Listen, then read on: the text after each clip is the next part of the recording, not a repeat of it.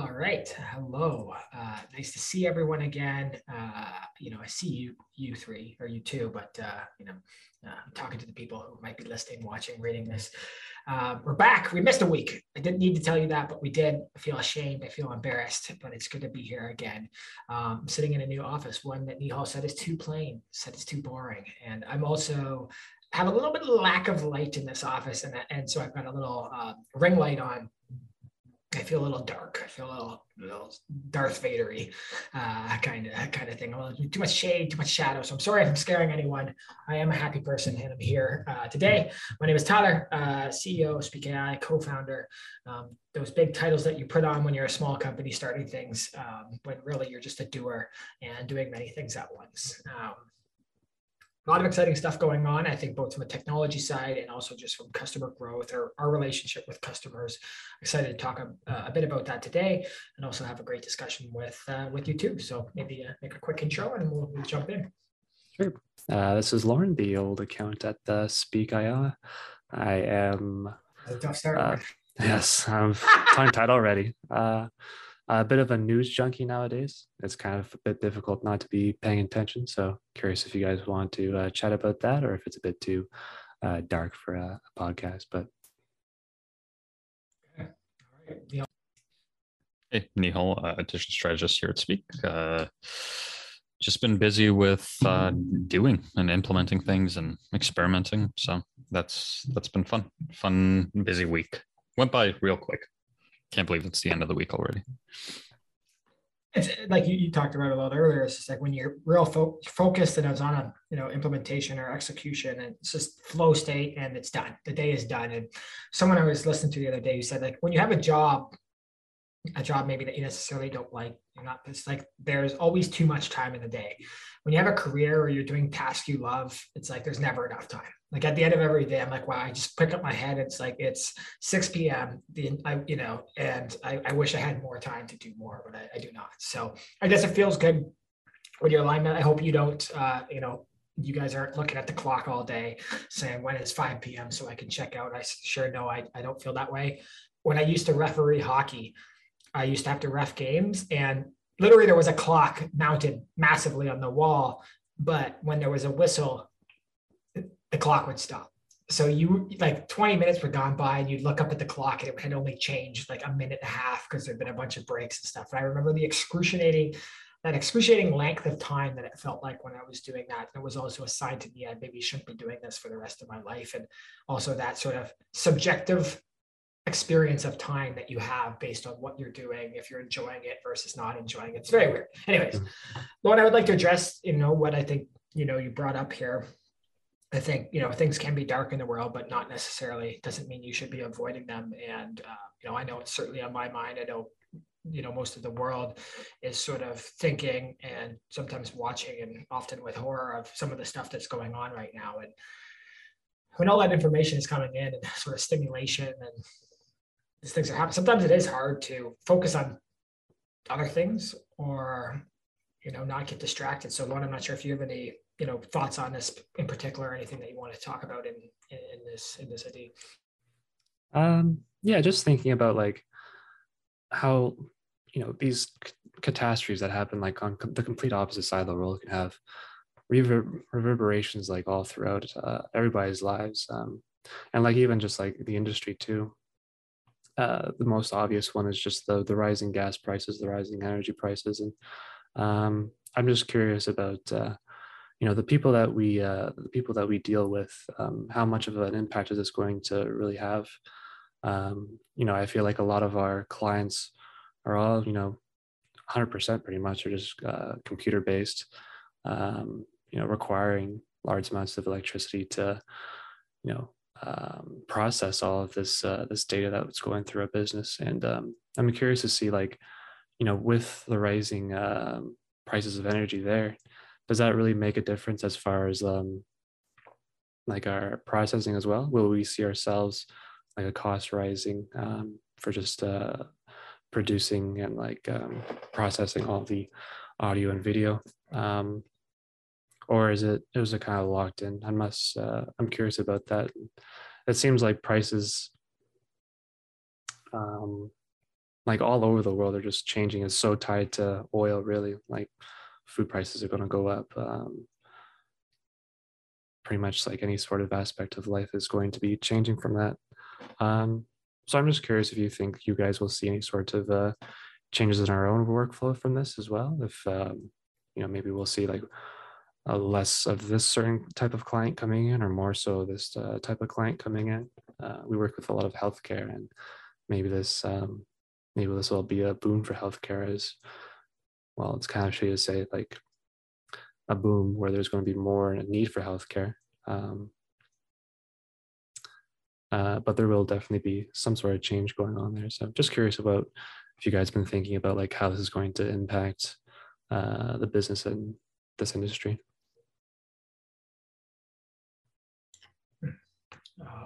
Nihal did not jump in, so I guess I'll say something of like, first of all, I actually haven't thought of the impact as much on a, say a base cost for our systems and how it's running, because, and maybe I'm actually not thinking about this properly, but when I'm thinking about, the cost of these prices, a lot of times I'm thinking about oil, gas, and in my way, I feel a little insulated in that, and maybe not rightfully so. That again, I'm sitting in my office. None of us are traveling.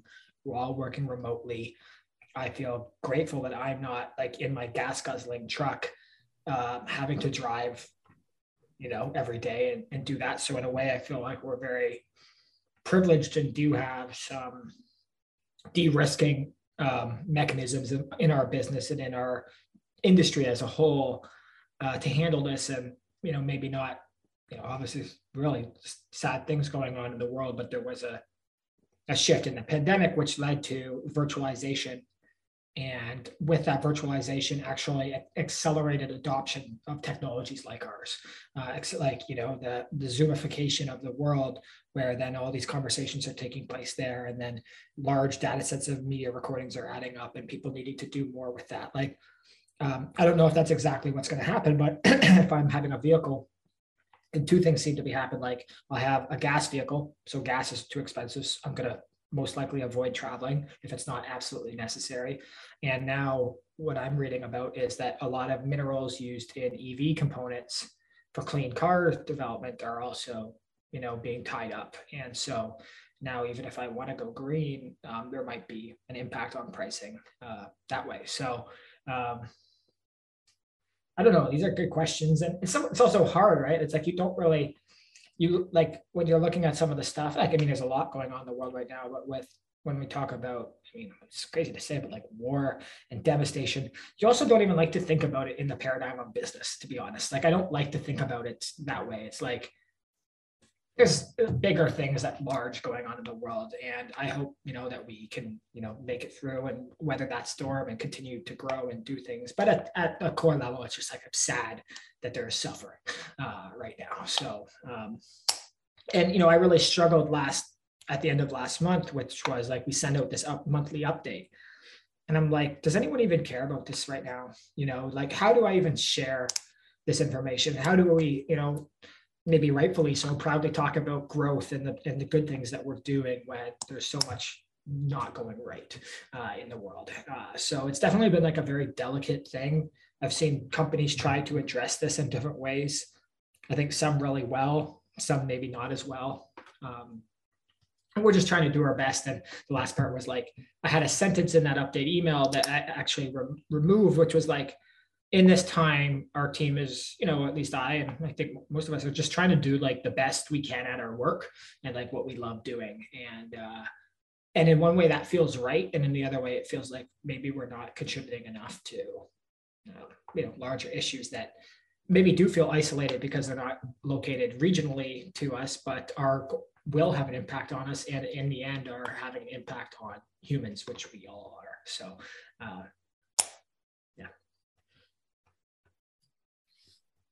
It's tough to find that line of how do you talk about I guess issues in the world without necessarily even saying the wrong thing. So I think what's that line? It's like if you don't have anything useful to say, you're better off not saying anything. But then the flip side of that is kind of is your silence like, but complicit with anything. But the way I view it from a business perspective, right? And I know a lot of tech companies or a lot of companies in general sometimes get backlash for this. Oh, you should take a political stance, right? Oh, your employees want you to take a political stance on issues. But I do think in many cases, there's so many roadblocks and hoops to jump through for large corporations to actually take any sort of meaningful stance that, like, at most they can do things like, okay, we're going to pull our services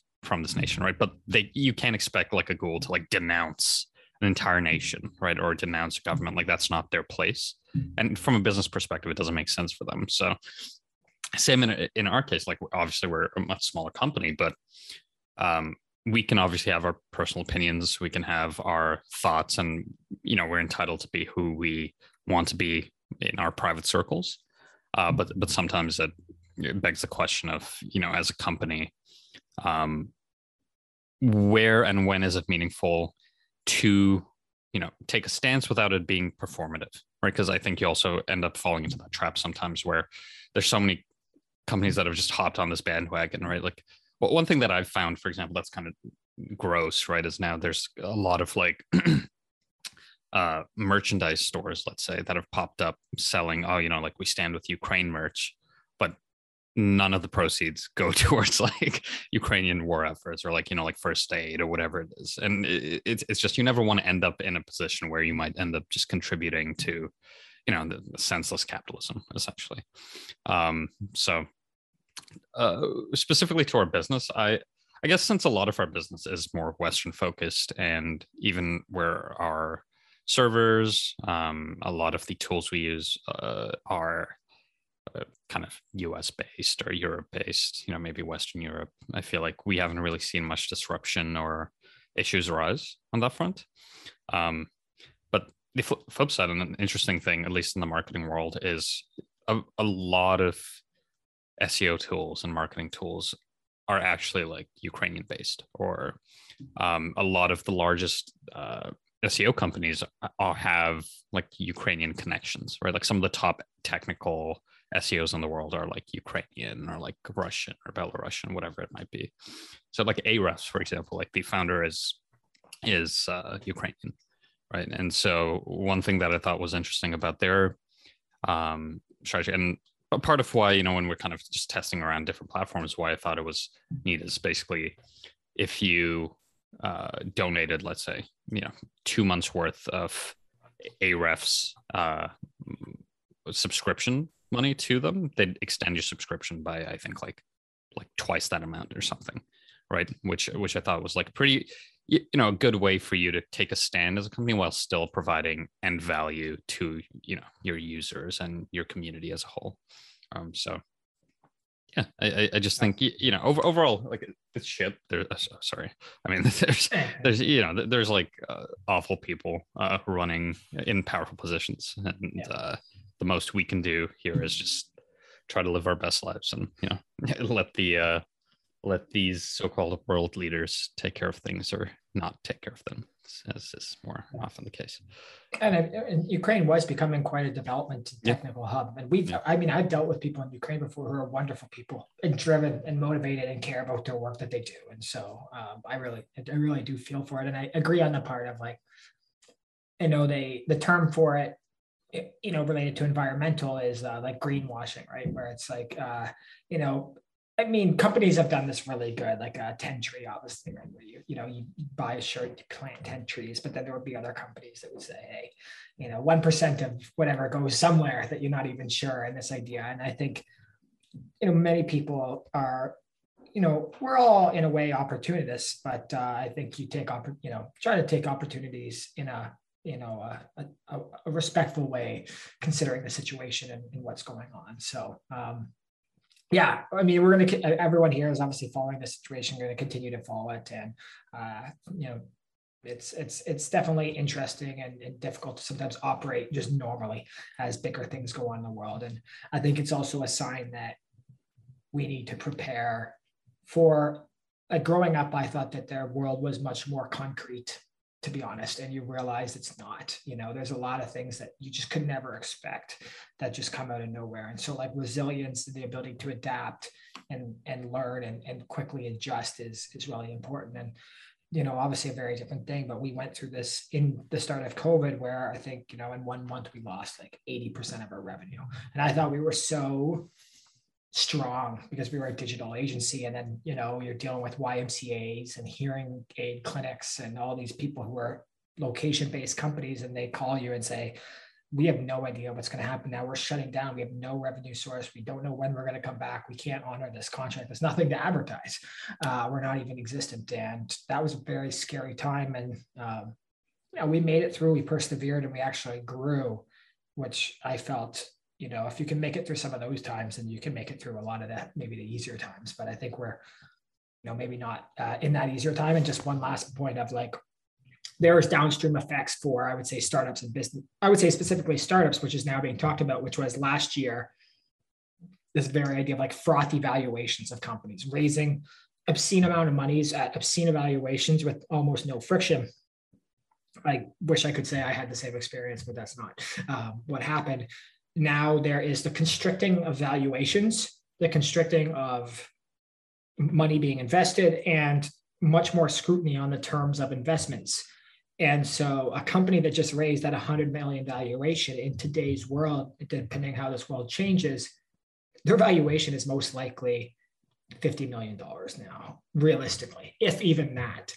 And it's for them to actually raise again at a valuation that matches or exceeds is going to be very, very difficult. There are going to be a lot of people who lose money because of the recklessness of investing that had took place leading up to everything here. So, in a way, like, the smart founders have they've got a war chest of money. They've got years. They will maneuver through this and they will figure out what to do. And we might see changes in how these companies then operate, obviously prioritizing revenue, really driving towards break even because, people they're pulling out of growth stocks and investing more in fundamentals too. So we might see a change. And in a way, I feel not really out of choice, but because of our sort of bootstrap nature and where we are today, we actually do have a little bit more resiliency and ability to adjust here. So that's sort of the one last thing that I've sort of noticed following, what's going on in sort of startups and technology specifically. Yeah, a lot more freedom too, but it's just going to require just proper management and proper knowledge about where things are going to be going. We are a pretty young company. Well, youngish. I don't know. Would you guys really consider us to be startup anymore? Do you think we're kind of beyond that now? No, yes, there's a year time. I guess you look at it like maturity of age, but then also maturity of stage. Startups can be startups for 10 years. It's more of like the level of scale that they hit. I don't know, if we agree, but it's like that. Again, it always seems just like $1 million ARR. Even then you're still a startup, but you're moving on to more of a growth like a business stage. Yeah, exactly. You're like a small business. Yeah. Well, and a lot of investment is actually being routed into different places like climate tech, how can we make obviously green energy? How can we become energy independent? That's a huge conversation that's happening right now. And obviously people looking for quick solutions that are most likely not there about how do we make that happen. But we'll continue to see investment in climate tech and in energy independence, new forms of energy, and hopefully also trying to make the planet a healthy, more clean, sustainable place. So especially in like the grant ecosystem now, it's very much focused on clean tech over and over. So it's interesting just to see like the shift of money based on, values and policies and culture and stuff like that. I love seeing companies, like when I see a company that is even a big company, like I shouldn't name names because I'm not exactly sure, but they're like net zero or even net positive. And they've done that work to be that kind of business. Like that's incredible. And it was also, I watched a climate tech fund come and talk on This Week in Startups and said, in the end, when you're rallied around a mission, something as valuable and important as climate tech, the growth of the business, obviously, I mean, growth in business is one thing, but the ability to attract talent or attract people who are passionate and talented. Like if you're trying to acquire talent for a climate tech that is removing carbon from the atmosphere to change the world and save humanity, that's easier than someone who is building the next hyper targeted ad system. That's like that ship has sort of not sailed. Obviously it's not going away anytime soon, but people are looking to align work with passion, and if you can rally around those proper things, there's a lot of value there. So I think that is another signal that we'll see, especially as sometimes doom faces you sort of look and say, why am I doing this? If I'm, why am I doing something I don't care about, or if I might not even have that much time on this earth or on this planet, or that just this sort of, thought you have is that time is so valuable and we're so lucky to have it. Why would you be doing it on something that maybe doesn't drive you or make you feel passionate when you wake up every single day? I didn't know we were going to have this conversation. Lauren, interesting. Any other thoughts, I guess, specifically, on this? I know it's sort of a little bit wide ranging, but I think an important conversation to have. Yeah, we'll see how things evolve over time. Well, keep an eye on things, but overall, I think that we're ourselves are in a good position. But that also means that we should probably be, a bit more emphatic towards people who aren't in a particularly great position after all this. Which actually kind of reminded me too. We worked with a UI UX firm, Cinnamon Agency, a time ago. Were they not in the Ukraine as well? Croatia. They were Croatia, yeah. Okay. On the same sphere there. Hopefully things don't spread too far into the Caucasus, I guess. Yeah. Hope so. You're good? Yep. Okay.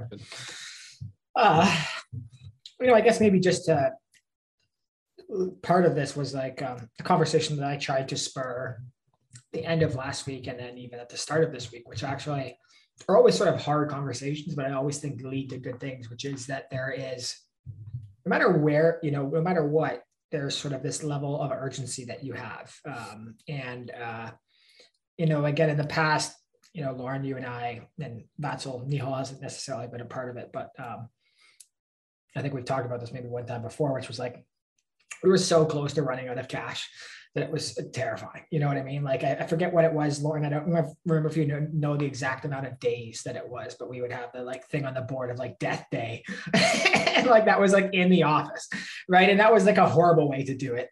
It was sort of this dark sense of humor, but it also made you prioritize and rally around the right things. And, I'm still trying to, I don't know how to actually like sometimes deliver that message. Like it's something I'm trying to work on, which is like, hey guys, we're doing good. We're seeing growth right now, but we can always prioritize better. We can always make better decisions. We can always make this, if we're this smart, like even at a core level, if there's 4 of us, we're all smart, willing, capable, talented people. You can always do more, and not even that always do more doesn't mean like you work more hours. That means like you be more effective with the time that you have. And, again, I'm not very good at delivering that message. Sometimes I'm working through that, but what I like is that the team has always been very responsive to say, okay, if this is what we're then doing, what do I change, or how can I be more impactful? How can I, without that level of anxiety, more like a steady hand as a doctor in a surgery, make better decisions or act with precision to make the impact that's required. So I'm not sure if you guys have any thoughts on that, feedback, how that feels being on the other end of it. That'd be something I'm really interested in, and hopefully other people are too. Well, I've been pretty used to this discussion from time to time. Maybe back in the day, saying Death Day was not the greatest thing to say, but it also put quite the fire under your butt. I'm curious to see how Nihal has been feeling about it, because I feel like we had brought up recently. That was probably like the first time Nihal had taken a scope of the financial health of the business, and it's something that I've always been used to. It always felt like our burn rate was fluctuating quite a bit. Our runway was a bit nail biting, and then we got a bit more space. It always seemed to be a topic of discussion for me, but just curious from Nihal's perspective if it was a bit too much. Like, do you want to know about that? Is that important to you, or would you rather? Yeah, I mean, I think, there's always this trade-off you make when you join a smaller team or a smaller company, right? Where you're generally trading off whatever, like the ability to coast and possibly make more money at the start. But then in a smaller company, the last thing anyone wants really is out of the blue, like 1 week before, like, hey everyone, like this is our last week in business, right? So I think it's always nice to have that kind of transparency, right? Because obviously, like, bullying in public, but then also just from an internal communications perspective, right? I think it gives everyone a sense of awareness, right, of everything that good that's happening, and then all the things that could send all that good hurtling towards zero. I do think that I feel like one thing that, and obviously like Tyler's like speaking to us as friends, and like, but when we have these conversations, I feel like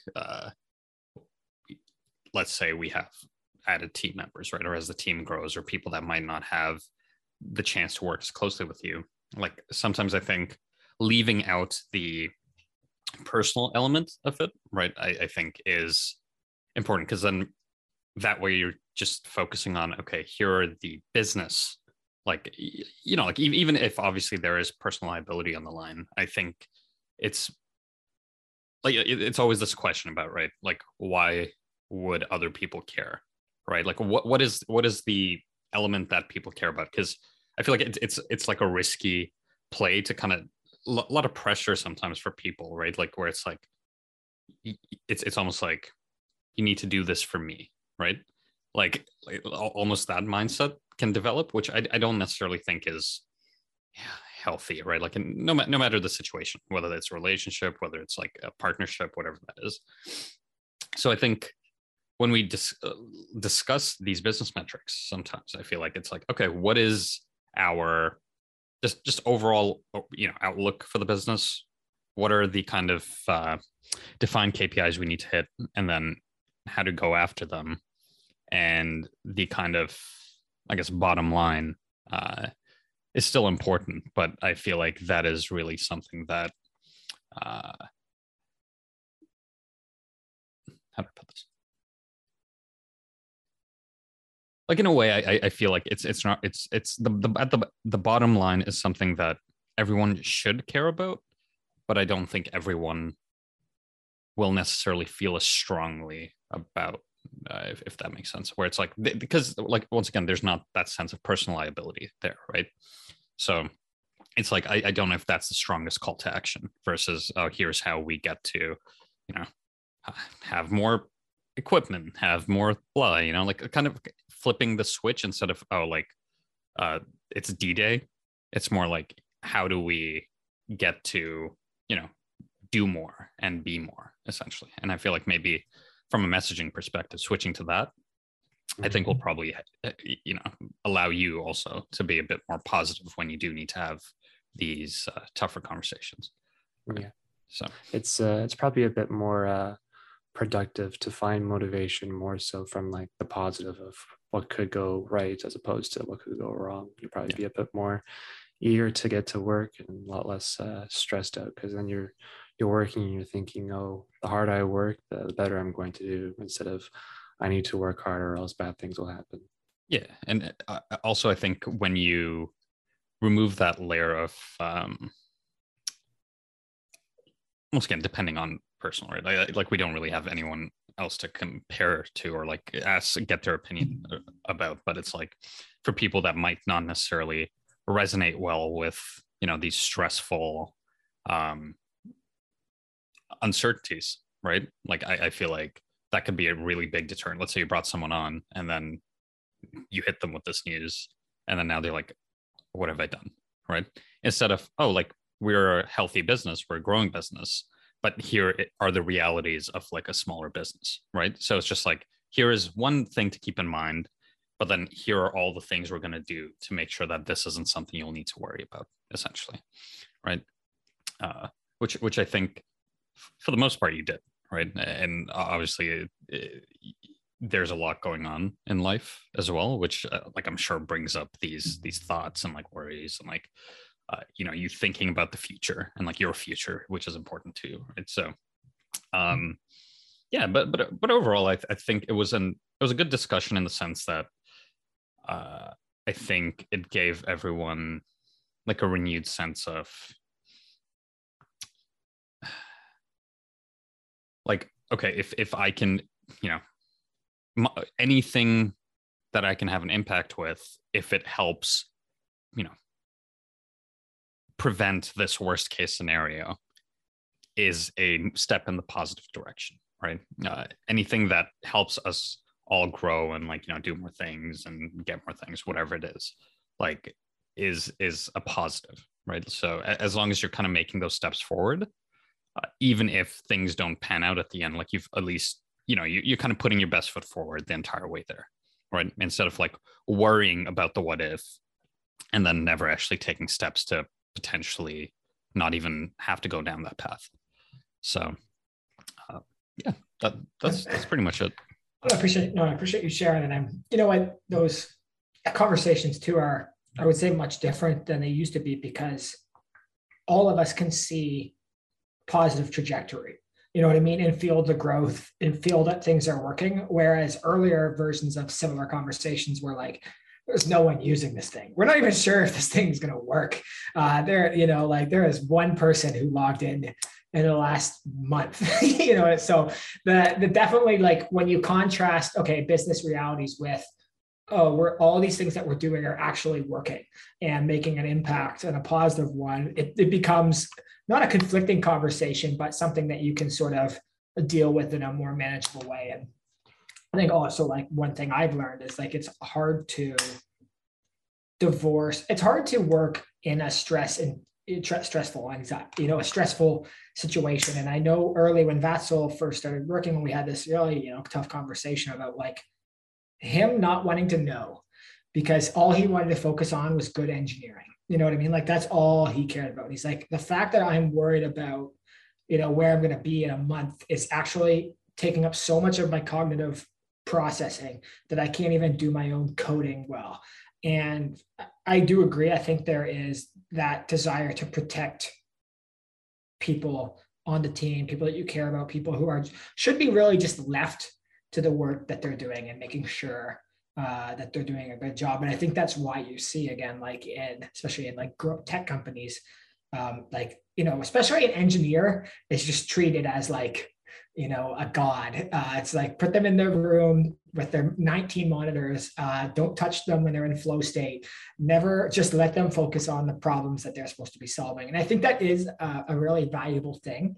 I think, the question, I guess if, I don't know if that's right, but it's like, if everyone is doing things right, those conversations realistically shouldn't even have to happen. You know what I mean? Like, if we're actually doing the right decision making at all times. Now, of course, there are natural limitations of capabilities and market timing and all these things. But to me, with, for example, how far along we are, how good, we've got a great product, we've got a good team, we've got inbound channels and everything here. It's like, if we're having this conversation right now, then we must not be doing something exactly right, or at least we can optimize and do a little better here. And so I think, again, Neil, I really appreciate that feedback, because it's something I wrestle with, and it's hard, and it's like, especially like, again, that personal element. And it's actually been more personal to me in the past, because I just care about it so much. I'm passionate about it, but I'm also passionate, like, I care about you guys. You know what I mean? I care about all of you guys who have taken risk, or when we went through a really tough time, Lauren basically like went contract and still helped us out, and then rejoined when we were able to have him. And that makes me emotional. You know what I mean? That I've been on a ride with, especially, Lauren and Vatsal more than 3 years now. And that ride has not always been easy. And it's like when you invest so much time and love and care into something, you don't want to see that go. And so you know, not out of desperation, it's more of like an emotional call to action of like this, I care about this a lot. We care about this a lot. And, you know, there are good people at the core who really just want to see this work. And so how do we make this happen? Sometimes that does make me emotional, but I try better and better to do it. And I'm also trying to look at it as, I would say, a better business owner and entrepreneur of like, these are actually the steps we need to make the business healthy, to make sure that we can grow, to make sure that we can do all these things. And I think about these terrible situations like Peloton, right? Their stock crashes, their you know, new CEO comes in or whatever, it has to lay off 25% of the people. And how emotional that must be. I could not imagine, you know, looking at their point, whatever, 2,000 people and saying, you guys are done. And obviously, you know, you're talented people, you know that you're going to work, you know, they're going to find other roles and stuff like that. They're probably highly desired and highly wanted, but it's like what you're trying to avoid is, you know, negative consequences or outcomes for people who have dedicated time and energy to something. So yeah, that's all I have to say on that. I'm not sure any other thoughts on this. This two conversations we didn't know that were really going to happen. Any other thoughts? I mean, I think at the end of the day, you know, success for this product is success for all of us, right? Like whatever business, if the business succeeds, when the business succeeds, like it's, I mean, we are succeeding, but, you know, succeeds more.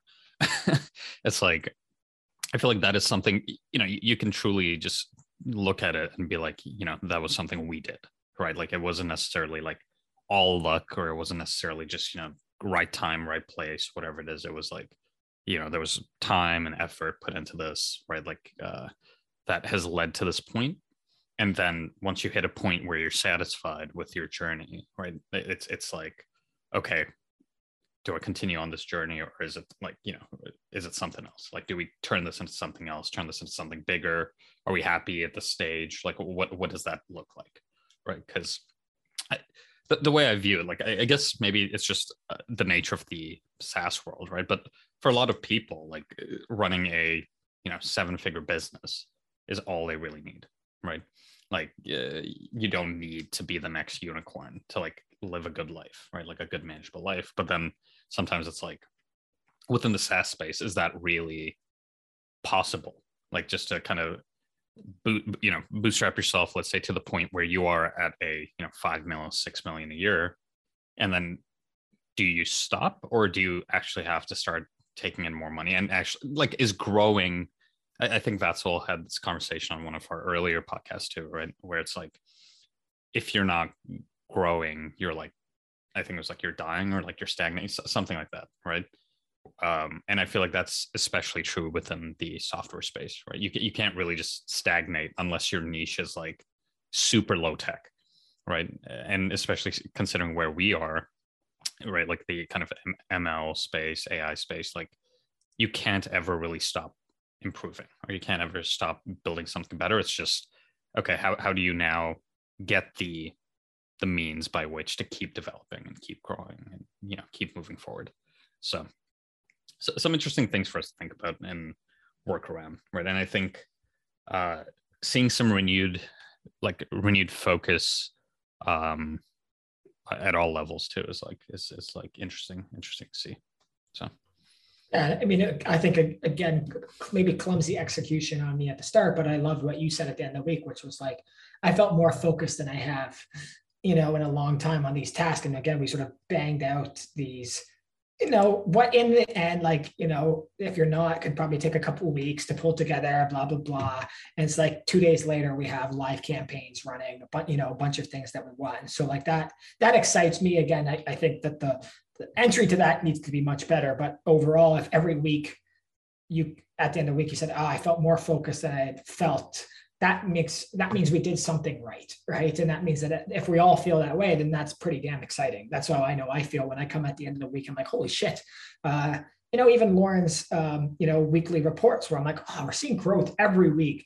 That makes me feel, optimistic going into the weekend. It makes me excited over the weekend, and it brings me back into the next week with more vigor, with more focus, all these things. And just like one other note that you said there, Neil, like I always knew that was true, but I remember one day, like Vatso was like, you're never going to be able to stop building this. You know what I mean? Like he just like sort of said, like, this is never over. And I was like, at that time, I forget where we were. I'm like, but I'm paying so much money to build this. Like, I need to stop paying to build this. Like, it's so expensive. And it was just this sort of like, oh, you're right. Like, this will never end. This innovation will never end. You could have hundreds of people dedicate around this and they could still find work to do. Still, there's optimizations. There's still things that could be improved. And that was like both a tough, but also a beautiful moment of like, a desire for innovation and growth and the necessity of that to actually be successful. And one other part that you said was like, what happens when a company, even if they don't necessarily want to grow, but say, if you're hitting SaaS, $6 million ARR a year, people are going to start throwing money at you. You know what I mean? Like that, we saw that with Dovetail. Like they like didn't even want necessarily to raise funding, but they were like, people gave us so much money at such good terms. It was irresponsible to say no. I hope that's the situation that we can one day get to. I don't think we're quite there yet, but I think a lot of the mechanisms that we're now pulling and finding places to optimize are leading us to at least places of traction and numbers of this numbers don't lie mentality, that it's going to make any experiences to raise money, whether equity, if it's even debt on good terms, all these different ways, or even like what we're seeing now of like Pipe and all these companies like revenue-based financing. It makes that much easier and frictionless, because again, cash is the life, it's the lifeblood of every business. And I know we're still wrestling with here as a team is like, it's, to me, I think maybe you guys, I hope it's like, it feels pretty clear what levers we could pull to make a bigger impact, to see more growth, to do things right. And yet we don't necessarily have the resources or the talent to do it. And that is always a frustrating. And I know no matter what stage of the business, you always feel that way. And I need to learn to live with that, but it's also still makes me frustrated. It provides you with a good goal to get those resources in order to get what you want to do exactly. Mm-hmm. And like Nihal said, it's the software MRR part, right? Which was like, in a way, we sort of did bring this on ourselves by building sort of self-serve, no code application for, smaller businesses and solo entrepreneurs, et cetera, which is like, in one way, a dream has been fulfilled, which is like, someone comes, they sign up, they start paying for our account. Maybe they send us one message on intercom. We answer that question. They're happy. They go back to using the system. Like, that's a dream. You know what I mean? Like, that truly is a dream accomplished, that I didn't realize how hard it is, but I imagined my whole life not my whole life, but a long time since starting my entrepreneurship of like, is this even possible? Because when I was running 6'5", the agency, it's like every thing I did was so hard. Everything was so custom. Everything was so manual. And I was like, there must be a better way. And I actually feel like there's a better way, but then there are sacrifices that you make that maybe you're going to see software growth month over month, but it's maybe not going to be $2,000 at a time, $5,000 at a time. So some of those, goals that you want to hit from a financial growth perspective don't come as quick, and you just need patience. But, again, you're faced with the realities of time and talent and all these things. That equation becomes sometimes difficult. And then you look over at, Nihal said, like an agency or something where it's like, they're pulling in millions of dollars a year because they're doing custom services. That would be fantastic right now to have that cash. Or, there's a big B2B business selling with an outbound channel where deals are $100,000 a year. And two of those then pay off that thing. But then I talk a conversation with them and they're like, we want product-led growth. So it's always grass is greener. It's a hilarious thing that you sort of work through and navigate with, but I'm proud to do it with you guys. I love doing it. And this has been a lot of fun, even these last weeks, even when you have sometimes conversations like that. Yeah, they're fun to have. They're important conversations, and it really sends a shock to the system, but a good shock. Really wakens you up. Cold plunge. Any other thoughts? I know. Okay, so first of all, I have a call in 10 minutes, and you know me. I have drank it. You've seen me drink a whole entire smoothie and a lot of water today, so you know what's going to happen here. Anything to close this off or wrap this up? This was again. I don't think we talked basically to anything that we said we were going to, but overall, I think still a great conversation. Yeah. Did you want to talk about any of those quickly? Anything that's on the tip of the tongue? Maybe Tyler, if you wanted to just quickly talk about the including excluding function and the Zoom integration and why we think those are like nice, powerful additions. Bringing it back. I like it. That's what I'd be proud of you. Two things, I guess, that are coming here, which we're really excited about are, you know, we've talked about this in previous podcasts, but this idea of like custom categories. And when you come in to speak, you get two things. You get default categories, people, brands, locations that's automatically extracted from your text, audio, and video, and helps you sort of build a mental model around what took place in this conversation or unstructured text. And we found that was really valuable, but then people came to us with, I want to actually detect custom categories. I want to build out emotion or action items or things like that and include an account. So this is where custom categories came from. And one thing that we found is this mechanism of adding keywords or phrases that are connected to those categories is really valuable. And we'll demo this maybe with a screen share next week, but basically say you have a brand and that brand is not getting tech detected automatically from that system, from our system. You can add your brand as a keyword or key phrase in, and anytime moving forward, it will automatically find it. And you can also retroactively analyze all your media and pull that out. But then what we would have is our system sometimes detecting, say, a brand that wasn't actually a brand, or a person that wasn't actually a person. And it could just be, you know, the capitalization of a word that in that specific word, or the capitalization and position in a sentence indicated to our system that it was a brand, and it wasn't actually, or it was a person and it wasn't actually. So now with a single click, you can say exclude this from not just this individual note, but on a global basis. And what that actually allows you to do is, without any code, without any, you know, technical developers, this would usually be a big process of manual data cleaning and labeling. You are basically cleaning your own data set, your own curated library of insights. And, you know, it seems sort of like nerdy and technical and niche, but it actually has huge ramifications for people who are using our system and want to get the most accurate insights possible and do that as quickly as possible without big development time or talent or resources. And so it is very exciting. We will share a little bit more about that. And as Vatsal said, like, how do we describe this in, you know, an accessible sort of, you know, way so people actually do understand the value? Because in a way, to me, it's actually a very novel system and a pretty complex functionality we've tried to make as easy as possible to enable something that wasn't really possible for most people in the past. So if you were to give a quick kind of don't force me to do this. Example of how someone might use it. How would you maybe do that in like a minute pitch or a 30-second pitch?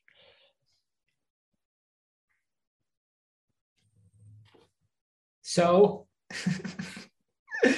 I upload interview, and there's this person named Jimmy Joe, and Jimmy Joe is then picked up as a brand because of just the categorization of our system automatically. What I can easily do is like click on this Jimmy Joe and say, this is not a brand. And I can then exclude it, not just from that interview, but any interview ever moving forward. So Jimmy Joe will never, ever show up as a brand again. And furthermore, I can say, you know what, Jimmy Joe is actually my friend. And I actually want to either put it as a person and label it specifically as a person, or I actually make my own category and say friend. And now in all my conversations or all my notes, I can automatically detect my friend Jimmy Joe in anything moving forward. Yeah. Okay. That was tough. That's pretty good. Yeah, okay. I did my best. Yeah, that was tough. And Jimmy Joe was a terrible example, but that is it. And I know, you know, Neil, I know you had the experience. We've all had the experience, or we get the summaries of our own Zoom recordings where I'm like, that's not a person, or that's not a brand, and it's it's frustrating. And the fact that we can now X that out in seconds is amazing. And, I compare it again, which is not a good example. I know I'm coming up in time. It's like the negative keyword list in Google Ads, where it's like you're advertising on search keywords and terms, and then one comes in that you don't like, and you're like, I never want to advertise on that term again. So I'm going to throw it into a list, and I'll never have to worry about paying for that click again. This same function is now being enabled in your data analysis. Awesome.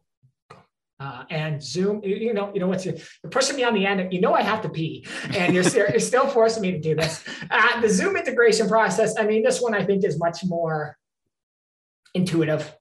We're in Zoom right now. At the end of this, I don't want to go manually upload this into Speak. Now, I don't have to do that right now because Zapier actually does it for me, and it's pretty beautiful. But in general, we are now going to be embedded with the native integration. All those recordings, again, we'll show a demo of this probably next week as it goes live. It's in the process of going live. It's quite a process to obviously build it, but then get approved. Vatsal's not here to talk about this. Vatsal, hope you're feeling better, buddy. But what's really exciting to me about Zoom is that if you click in Zoom, there's the apps, and you can sort of discover different apps. And so now, you'll be able to see Speak in that sidebar as an application on the Zoom marketplace. And, we did a little hack of it's titled Analyze and Transcribe with Speak AI. And so it should be near the top. It enables another layer of discovery for us. And then, hopefully people then can find something that not just allows them to transcribe, allows them to analyze frictionlessly,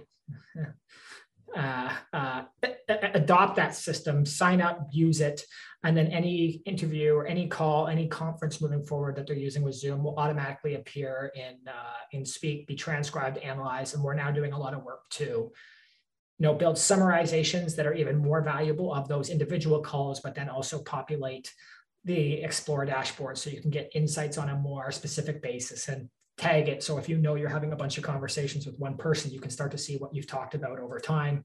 And then lastly, give you very intuitive ways to share that in an interactive way that allows people to sort of intelligently navigate through that media and find the moments that matter. Yeah. Awesome. Ooh, it's too late. I did it. Okay. Thank you for, I think that is important, to talk about, and something we've been working on for a long time. And a lot of these things, again, seem to be culminations of work, where sometimes these things feel disjointed, but then it all comes together to make a use case or a workflow or a value creation pretty seamless. So anything from you guys before we close this out? I think it's all pretty good. This is a very good chat. Yeah.